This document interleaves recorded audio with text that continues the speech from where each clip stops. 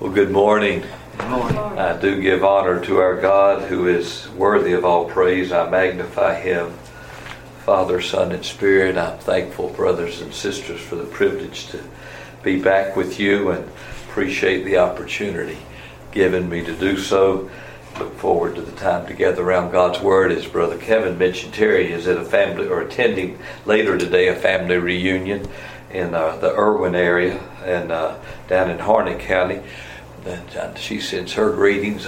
She always enjoys the privilege of being with you, so as I do. So we miss her, but glad that I can have this privilege today. I want to invite you to turn with me to the Gospel according to John. As Brother Kevin mentioned in prayer, the resurrection of our Lord, which we can celebrate every day, but particularly with regard to the calendar, we think about next Sunday. I want us to also consider, with regard to the events of this coming week as they would have transpired back in the time of our Lord's life, His death. And I'd like for us to do it against the background of what I would present to you as bookends in John's Gospel in chapters 13 and 18. We'll look at chapter 13 first, the Lord willing, and I guess it's almost dangerous to give you two texts, because sometimes I don't seem to make it well through one. It's I can put 20 minutes of preaching into 45 real easy, but I would like for us to look at these, because I do believe they are in a measure bookends that mark the Gospel of John. We see this throughout the Scriptures in some cases. The term that people use from a literary standpoint is inclusio. Basically, that you have a beginning and an end that is very similar, and those things kind of tie things together for us. Sometimes it may be in a specific phrase in the Scriptures. Sometimes it may be in terms of exhortation, say in the book of Hebrews, chapters 4 and 10. But in the case of John here, I believe John gives us in some incidents that happened before and after what we commonly call the inner room discourse. The upper room discourse. Some call it, in regard to the tabernacle, the inner room, and then the Holy of Holies. Because if you remember, in the order of the tabernacle, we have that room that was within the court where the priest would go and sacrifice would be made, and then there was the holy place and the most holy place. And some have likened the upper room discourse there in chapters. Really, it begins in chapter 13. We think primarily of chapters 14 through 17. The upper room discourse is followed by the prayer of our Lord in chapter 17. Some say we have the holy place, Christ talking to His disciples, and then the most holy place, Christ praying for His disciples. And it's all in anticipation of His coming death and resurrection. We'll say more about it, the Lord willing, next hour as well. I want us to look to John chapter 14. But in the 13th chapter of John, I'd like to read in your hearing those words. And they present to us, I believe, in a real way, the work of Christ that He is about to accomplish at the cross. And we see it in John 13. I think we also see it in John 18 in the arrest of our Lord, as John gives us an illustration of what was going to be taking place, transpiring, as He was to go to the cross. So let's look there at chapter 13. Beautiful words here. We'll just read through to verse 17. But as we do, may our God be pleased to bless His word. Again, John 13, beginning at verse 1.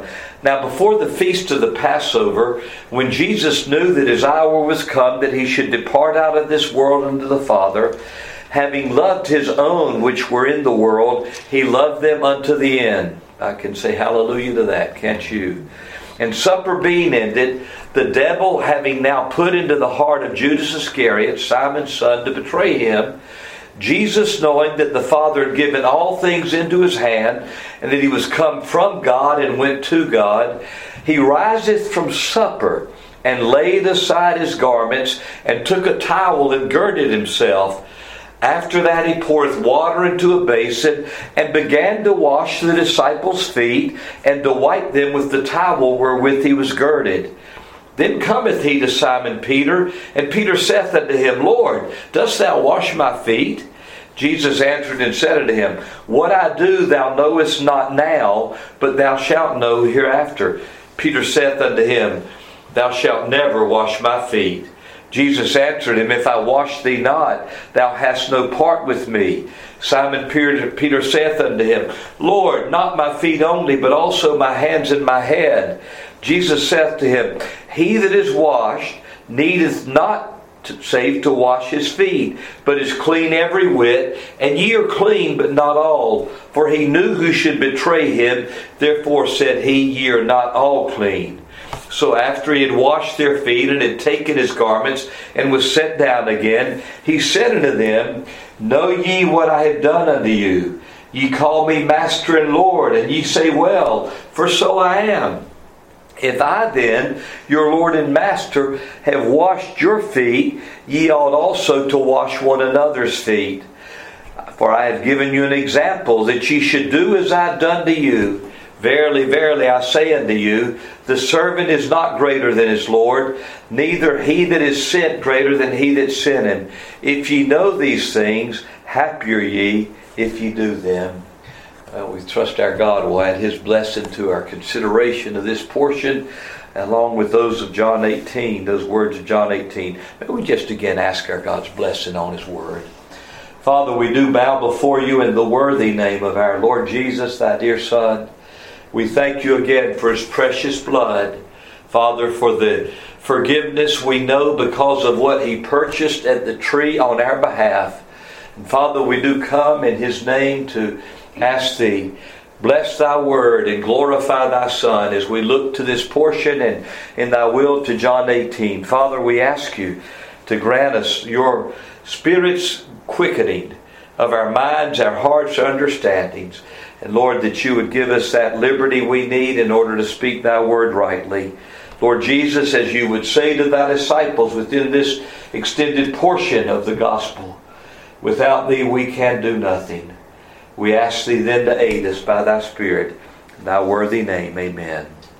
Well, as we look at these words again in John 13, we see John setting the stage, which he's been doing already. The words of chapter 12, at which I know we've looked with you not so long back, I believe it was. John chapter 12 and John chapter 13, the hour is now closer at hand. And of course, as we know from John's Gospel, John has spoken in the words of the Lord Jesus about mine hour and my time. My time is not yet come, he said. Mine hour is not yet come. But now that hour is approaching more closely. And as a result, our Lord is preparing His disciples. But He also wants them to have a sense and realization of the work that He is going to accomplish for them. A work that you and I as well needed. And He does so here in way of illustration. He obviously is presenting a great example of humility. I think about the words of Paul in Philippians 2, and Paul reminds God's people of how we should, as it says, let nothing be done through strife or vainglory, but rather we should prefer one another in love and humility and have that humbleness of mind and heart. And then he goes on to say it this way, let this mind be in you, which was also in Christ Jesus. And we think about the reality of what the Spirit of God speaks of through the pen of Paul there in Philippians 2, how he thought it not robbery to be equal with God, but he made himself of no reputation. He took upon him the form of a servant, and being found in fashion as a man, he became obedient unto death, even the death of the cross. And I believe what John does here by inspiration is gives us a good picture of that in the very activity of the Lord Jesus at that night of His betrayal. The Lord Jesus, as we see, and I love the preface that opens these words in John 13, verses 1 through 3. They give to us that introduction, that preface to the words that John gives us about our Savior's humility and example to us as disciples. But John does it in such a way, and I particularly would lift before you, because of time we can't focus long on verses 1 through 3. But I love that last part of verse 1. Having loved His own which were in the world, He loved them unto the end. great words there. A love that will not let me go. A love that would not let His people go. A love which would be a love that was firm and fixed and final. And by that grace, you and I have come to love Him too. We've been brought, our hearts subdued, our hearts captured, our hearts made new, our hearts born again by the breath of God from on high, so that we now love Him who first loved us.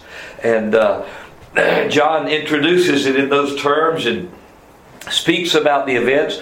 But then, if you will, let's just drop down to verse 4. We read there of our Savior, He riseth from supper and laid aside His garments and took a towel and girded Himself. I believe we have again here a picture for us that in some measure illustrates for us what Paul says in Philippians 2. He laid aside His garments. He laid aside His glory.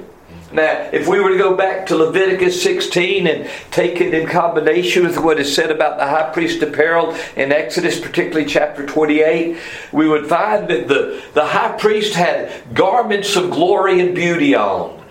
They were a long flowing garment. The Greek word that is used not only in Exodus in the Greek translation, but also in Revelation 1 is poderes. That's reaching to the feet. A podiatrist, I'll get it out. A podiatrist is somebody who works with the feet. Well, poderes is extending to the feet. And that long robe that the high priest had on.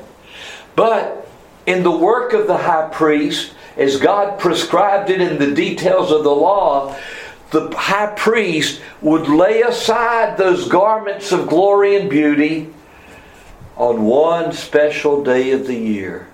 That day was Yom Kippur, the Day of Atonement. He would lay it aside and he would put on simple linen garments, pure linen tunic, linen breeches, and he would go into the holy place and then into the most holy place to make atonement.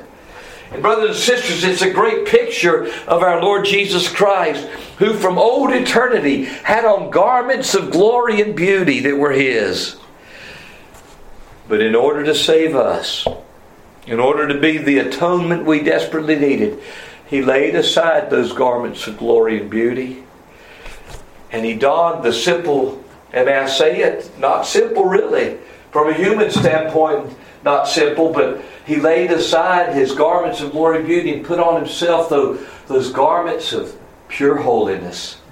In the simplicity of His divine manhood, His humanity joined with deity in hypostatic union in a way you and I can't fully comprehend. You drop your bucket down, you're going to keep pulling up water, I tell you. Because it's so deep to think about what happened when our Lord Jesus Christ, God was manifest in the flesh. And He put on those simple garments, and yet pure and spotless, holy Son of God. And I believe John pictures that for us here.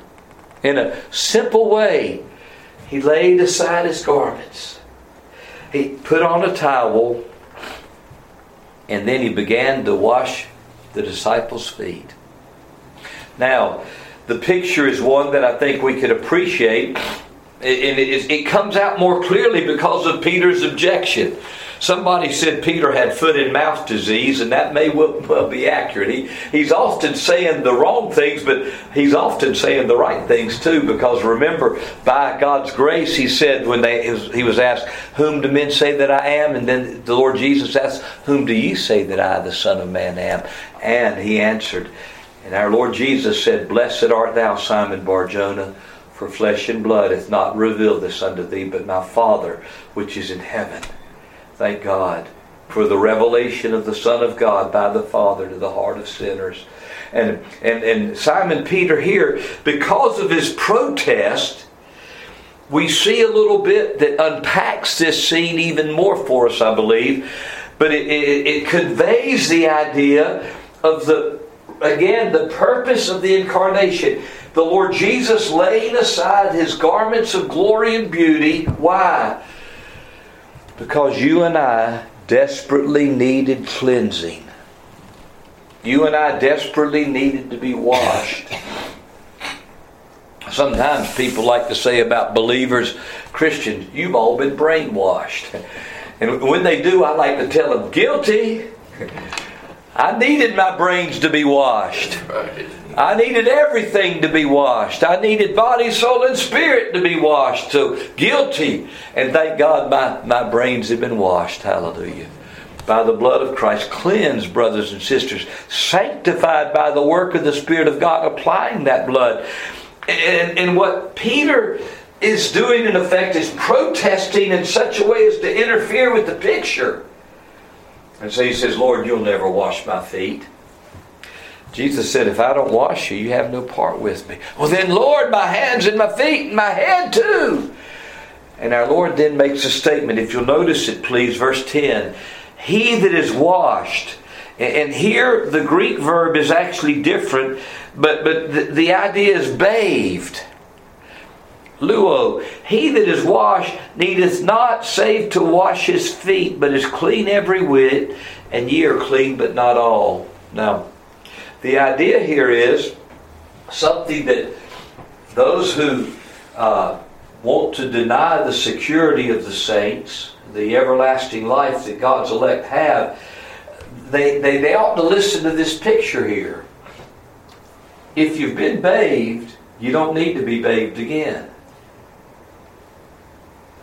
Now, I realize some say I've been saved 5 times, but the Bible doesn't tell us that. They might have concocted that through some man-made theology, but if you've been washed, if you've been bathed, you don't need to be bathed again. But what is important is what? As I walk in this world, what happens? My feet get dirty. So what do I need? I need Him to wash my feet.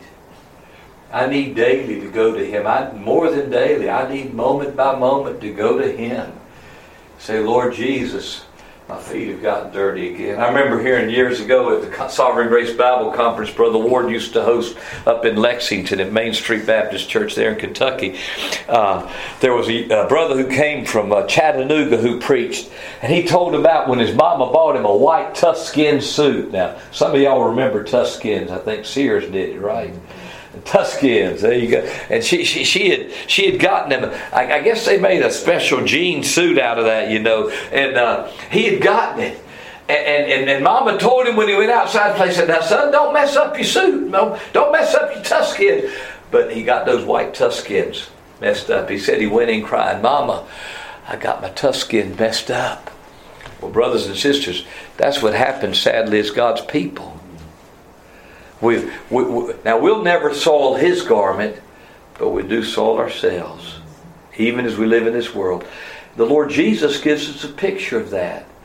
You've been bathed, but don't forget to be washed. Don't forget to come back to the laver of cleansing. When the priest would go in to do their work, they had that laver there in the yard of the tabernacle, the courtyard, in order to wash. And they were told specifically in the words of the law they were to wash. And I need to be washed. By grace, I've been made a priest to God through the work of His Son, our great high priest. But I need to wash as I do the work of the priesthood in the midst of living from day to day. And you know, one thing that Baptists and even some of those like Martin Luther and William Tyndale, they talked about the obedience and the freedom of the Christian man. And what they meant by that is that God has called us all to serve. Of course, you know, in the day of Luther and the day of Mr. Tyndale, the Roman priest would take holy orders, and that they were to be sanctified. But Luther pointed out, and Tyndale and Baptists themselves later picked up really that thought and took it in a wider way to extend the priesthood of all the believers, the recognition that every one of us is called to be a priest. And in our work, in our neighborhood, in our community, wherever we are, we're to be doing priestly business for our God, holy business for our King. And in order to do that, I need to be washed. Because sin's pollution will hinder my labor for Him. And so our Lord gives us this picture in terms of laying aside the garment again, wrapping himself in a towel, pouring out water into a basin, and then going and washing his disciples' feet. And the Lord Jesus pictures for us, really, this work. Now he also gives us, as he makes clear in verses 12 through 14, and verse 15 it illustrates it, gives it the word example. He's given us this picture of humility that we're to practice. Now in the days of the disciples and of our Lord, when they walked just about everywhere they went, and they generally wore sandals in their walking, your feet would get dirty. I can remember as a boy, I didn't wear shoes a lot. I stubbed my big toe a whole lot too, and that was painful because I didn't wear shoes. But I can remember sometimes at the end of the day looking at my feet and all the soiling and dirt that was on them. Well, that's what happens to us. And I can remember sometimes I'd try to go to sleep not having washed my feet. Couldn't do it. Those dirty feet kept yelling at me while I was under that cover. You better clean me up, you know. Well, similarly as God's people, we need to have our feet washed. But again, there's only one way by which we can have our feet washed. There's only one way by which I could be bathed. He has to do the work. He had to lay aside the garment so that you and I could become clean. And John gives us this object lesson, this picture, as he prefaces these words to the upper room discourse, as we call it. As we go to the holy place and into the Holy of Holies, he gives us that picture. But then on the backside too, John chapter 18, if we could turn over there, and I'm doing better than I thought here. But John chapter 18, if we could look at that and consider the picture again as John gives it to us, but this time against the backdrop of the arrest of our Lord in the garden there at Gethsemane. We see it in the event of the washing of the feet, which was the common practice when one would prepare for the meal.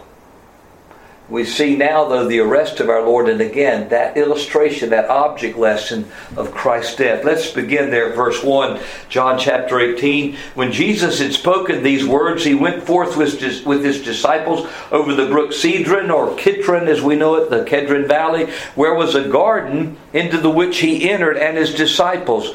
And Judas also, which betrayed him, knew the place, for Jesus ofttimes resorted thither with his disciples.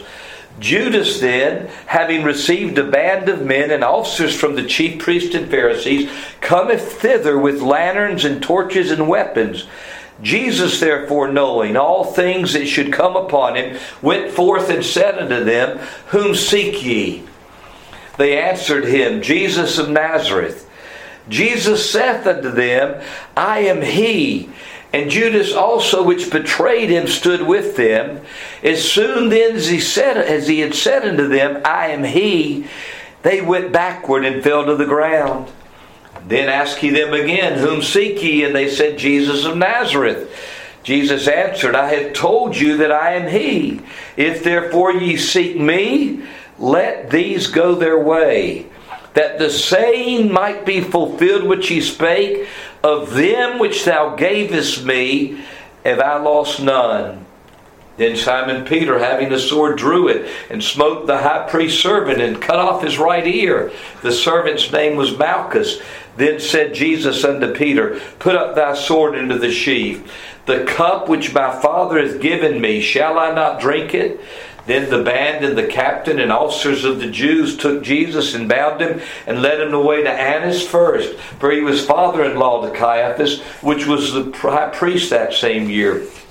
Now Caiaphas was he which gave counsel to the Jews that it was expedient that one man should die for the people. And we have here, again, in this scene that unfolds as our Lord is arrested in the garden.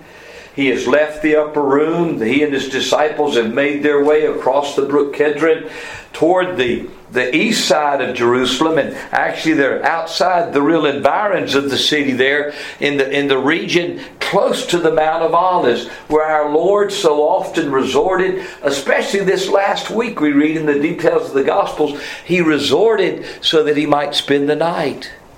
It was, remember, as He arose that He cursed the fig tree, and the disciples filled with amazement. As Mark records, Matthew gives us a collapsed, condensed version, but Mark records the next day they saw it and withered.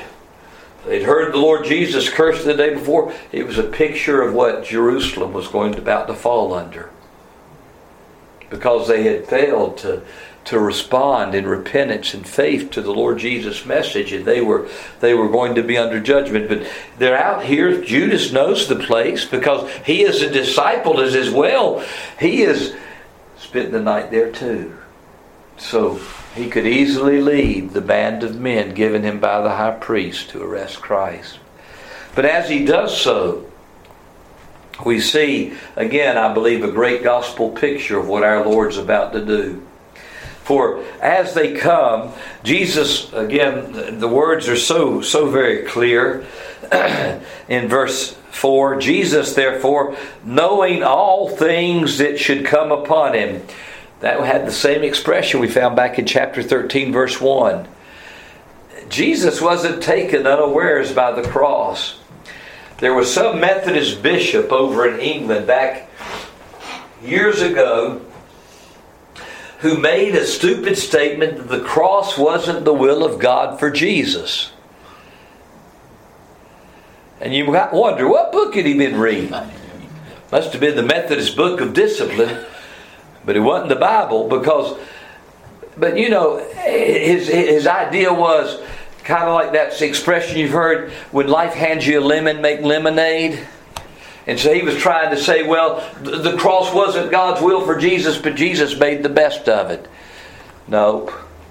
The cross wasn't plan B, C, D to Z for Jesus. The cross was plan A. He was the lamb slain, what? From the foundation of the world. He's the lamb slain before the foundation of the world.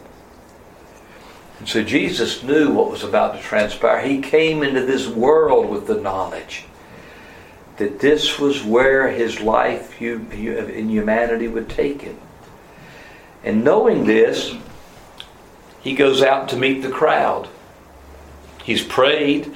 John doesn't record Gethsemane as the synoptic gospel writers do, Matthew, Mark, and Luke. John has what we looked at some time back with you again in chapter 12. Some call it the Johannine Gethsemane.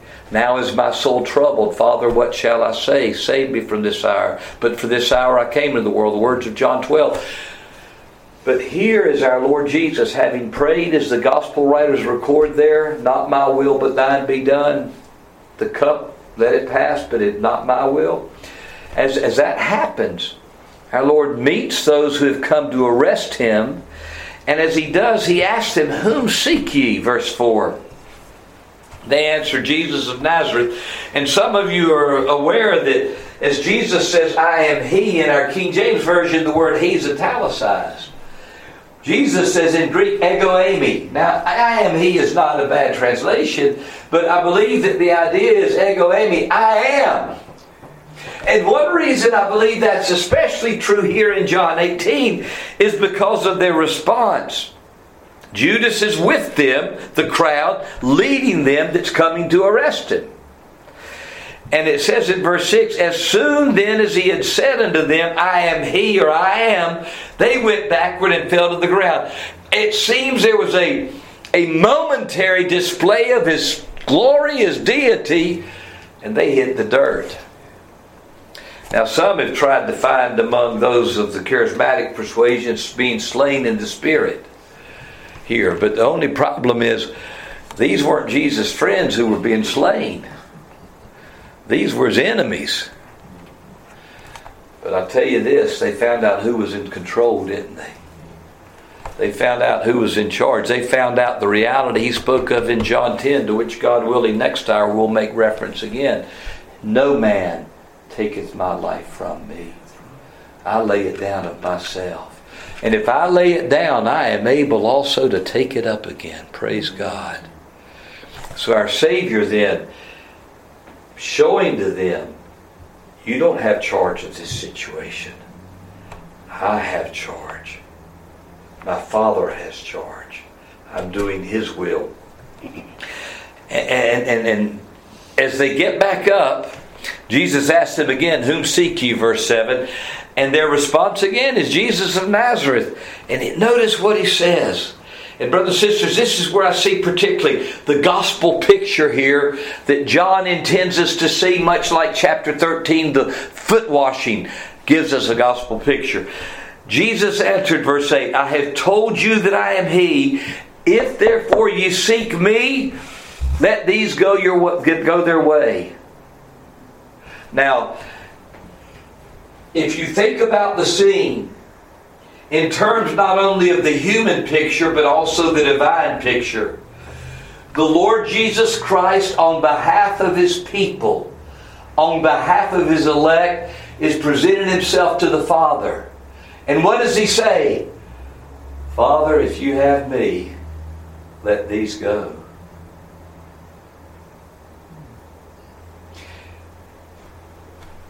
He that spared not His own Son, but delivered Him up for us all, how shall He not also with Him freely give us all things? In other words, if justice had the Lord Jesus as a substitute of His people, then what is demanded by that? His people must go free. Hallelujah. Now, we call that particular redemption. I heard about one Presbyterian seminary professor. He was from the South. He well-learned man from all I know, but he loves to say, and he uses that Southern expression we use. You heard me expression, didn't you? Southern expression we use particularly, but he'll say tickly. Tickly. Sounds like he's saying T-I-C-K-L-Y, tickly, you know. But brothers and sisters, we believe that there was a particular work that was done when the Lord Jesus died. He was laying down His life for His sheep. And because of that, when He died, justice was satisfied. And His sheep will one day all be in the glory because of Him. Not one under the sentence of death, but there is therefore now no condemnation to them which are in Christ Jesus. Now, someone might say, Brother David, you're forcing this scripture. Well, I don't believe so, because of what verse 9 says. Let me read them together, verses 8 and 9. Jesus answered, I have told you that I am He. If therefore ye seek Me, let these go their way. Now notice the words of verse 9. That, in order that the saying might be fulfilled which He spake, of them which Thou gavest Me, have I lost none. Now when did He say that? In the preceding chapter, chapter 17. Look with me, please, if you will, at the words of verse 12. Let me, if we're going to read this right, we've got to appreciate it. So let's go back to verse 9 of chapter 17.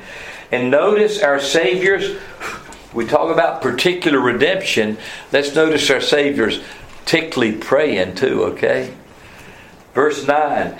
I pray for them. Talking about those whom Thou hast given Me, His elect. I pray for them. I pray not for the world, but for them which Thou hast given Me. For they are Thine, and all mine are Thine, and Thine are mine, and I am glorified in them. And now I am no more in the world, but these are in the world, and I come to Thee. Holy Father, keep through Thine own name those whom Thou hast given Me, that they may be one as we are one. While I was with them in the world, I kept them in Thy name. Those that Thou gavest Me I have kept, and none of them is lost, but the son of perdition, that the scripture might be fulfilled. Now, John quotes those words of verse 12 of chapter 17 in the words of verse 9 of chapter 18. Why? In order to show that those for whom Christ gave Himself will not be lost. Now somebody says in verse 12 it mentions the son of perdition. And some would say Judas was given, but he got out of hand. Well, don't believe that. Because the words of John 18 clearly show that Judas was on the wrong side. Judas was with the band that was arrested him. He wasn't one of those given. He wouldn't be called the son of perdition. The word perdition in the Greek text is apoleo. It's the word for the destruction of hell. It's the use of the Antichrist in 2 Thessalonians 2. It doesn't refer to a saved person. Because Judas wasn't given. Judas, I believe, is going to be at the head of that group in Matthew 7 that comes saying, Lord, Lord, have we not done? And he's going to say, depart from me, I what? Never knew you. Not I know you one time and you lost it and now you don't have it. No, but I never knew you. I never knew you before time began. I never knew you in time, and I will not know you in eternity to come. I never knew you. Judas will be that one, leading that pack, I believe, leading that group. Why? Because of the fact, brothers and sisters, that he was never saved. He was never given by the Father to the Lord Jesus. Now, I don't have any ill will toward Judas. He was accountable for his sin, though. Somebody said about Judas in the garden, he kissed the door of heaven and went to hell. That's mad. That's sad. And from the standpoint of human responsibility, he will rightly be judged for the hatred that he had to the Lord Jesus that would give him over to betray him. But in the purposes of God, God was working out His will. Now, I can't wrap my mind around that. But I know God's that big. No trouble for Him. My pea brain, like Augustine said, us talking about God, it's like taking our thimble and trying to empty the ocean. Can't do it. But brothers and sisters, our God is working out His will, and He shows us here what? He shows us the exact substitutionary work of the Lord Jesus. Actual substitution. How actual, how exact. If you have me, let these go. And what does that mean? Not one of those whom the Father gave Him will be lost. Because of what? Because He's laying down His life. And there's even, I believe, an illustration of that in the words that follow. Because immediately after this, what does Simon Peter do? He draws his sword and he cuts off the high priest's ear. John, who knew the high priest's house, we find later in chapter 18, John knew the name of the servant, Malchus. It may be from the word Malach in Hebrew that refers to being king. But in any event, that's immaterial. What we do know is John doesn't record for us what Dr. Luke does record. And I think John writes, knowing the other Gospels were around, knowing that they had been given by the Spirit through the pen of other writers, John writes for his readers to round out the picture of the Synoptic Gospels, Matthew, Mark, and Luke. He knew them. He knew that people knew them. And so he didn't add this detail, but I think there's a reason. Because he's showing us something about the fact that those for whom Christ was given, you can't take them. What did the Lord Jesus do when that servant's ear was cut off? Well, the other gospel tells us the Lord Jesus healed that man's ear. Now that should have been enough for those who arrested him to say, I'm leaving.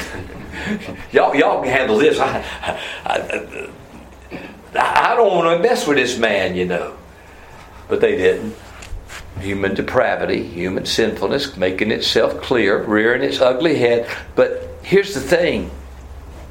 They could have grabbed Peter and said, listen, we're going to arrest you too because you fought. You cut off a man's ear. But can you imagine the scene in court? Your Honor, this man cut off this man's ear. Really? Which ear? He's got two of them. Was it his right or his left? Because I see them both on his head. Well, if you look, there's a scar. I don't see any scar. In other words, brothers and sisters, the case against God's elect is no case at all. The gavel is dropped. Case dismissed. Paid in full. And I believe here again, there's even that illustration in Simon Peter. Immediately on the heels of all whom you've given me, I've lost none. Immediately on the heels of that is this illustration of a man who had fought, who'd cut off an ear. But there's no evidence. No evidence to show that any crime's been done, anything's been committed, a foul of the law. And brothers and sisters, that's the record of God's elect. We've done well, better than I usually do on a Sunday morning Sunday school hour. But I want to ask you to turn to Jeremiah, chapter 50. Got John in my mind today. Jeremiah chapter 50, please. As we think about the words of John 18 and the witness they give us of the work of Christ as He's about to go to the cross and tell justice, here I am, let my people go. We read this in John 50 of what we understand to be a coming day of Israel's conversion. And Jeremiah, did I say John again? John 50. Y'all knew I couldn't be right because you know there's no 50 chapters in John, right? If I said Psalms maybe, if I said Isaiah maybe, but other books is going to fall out. No 50. Jeremiah, I'm still trying to do it. John 50. Jeremiah chapter 50 verse 20. Please notice these words. They're words, again, we understand will one day be true of Israel, but brothers and sisters, right now, God's people who are saved by His sovereign grace can say it. In those days, and in that time, saith the Lord, the iniquity of Israel shall be sought for, and there shall be none. And the sins of Judah, and they shall not be found, for I will pardon them whom I reserve. Think about that. And that's true of what God will one day do for Israel. And verse 19 tells about how He's going to bring Israel back to His habitation, feed them on Carmel and Bashan. But brothers and sisters, what will one day be true for them as God's people, as God in future grace works graciously in restoring them, what will be true for them is already true for us. Find my sin. You can't do it. Why? Because there, to use the words of Scripture, as far as the east is from the west, how far is that? Infinitely far. You know how if you go north, after a while, you're going to start going south on this old earth planet. But if you go east, as Mr. Kipling said, east is east and west is west. And ne'er the twain, the two shall meet. But I love those words of Micah chapter 7 where it speaks about God's dealings for His people and how Thou hast buried their sins in the depths of the sea. I'll close quickly with this, but back in the 70s when I was a young believer, there was a Southern gospel song that told about a man who shouted in church every Sunday. They were going to have a good uptown gospel group to come to the church, and they didn't want the man to be shouting, interrupting that gospel sing. So they told him they had a special job for him to do. They wanted him to guard the pastor's study. In order to make sure that he'd behave, they took out every Bible, anything that might get him to shouting. Only thing they left in there were some National Geographics. The gospel sing was going well. Everybody's enjoying the music. And they thought, well, we took care of him. He's not going to interrupt things today. All of a sudden they heard a commotion coming from the pastor's study. And they ran back there. Brother, what in the world's going on? He said, I was reading these here National Geographics. He said, I read in one up where it says that Mount Everest is 29,000 feet high above sea level. And I said, I was reading over there in another one of them, and it says that Marianas Trench over there in the South Pacific is 36,000 feet deep. They said, so? He said, well, I just got to shouting because I thought how God took the mountain of my sin and buried him in the depths of the sea. And there's over 7,000 feet left. Hallelujah. Well, brothers and sisters, you realize that's what God's done. He's taken the mountain of our sin and He says, I've cast it into the depths of the sea. He's dealt with it. What? Never to be remembered. And that's the good news of the new covenant, isn't it? Jeremiah 31. Their sins and their iniquities I will remember no more. God quotes it in Hebrews 8. He quotes it again in Hebrews 10. Why? Because he wants his people to know that he has satisfaction through the payment and death of his Son. Because he's satisfied, you and I can be satisfied. The court of heaven has dropped charges against God's people. There is therefore now no condemnation to them which are in Christ Jesus. And John pictures for us that cleansing, but also that account that is clear in John 13 and then in John 18. Thank God for the Lord Jesus Christ, God's dear Son.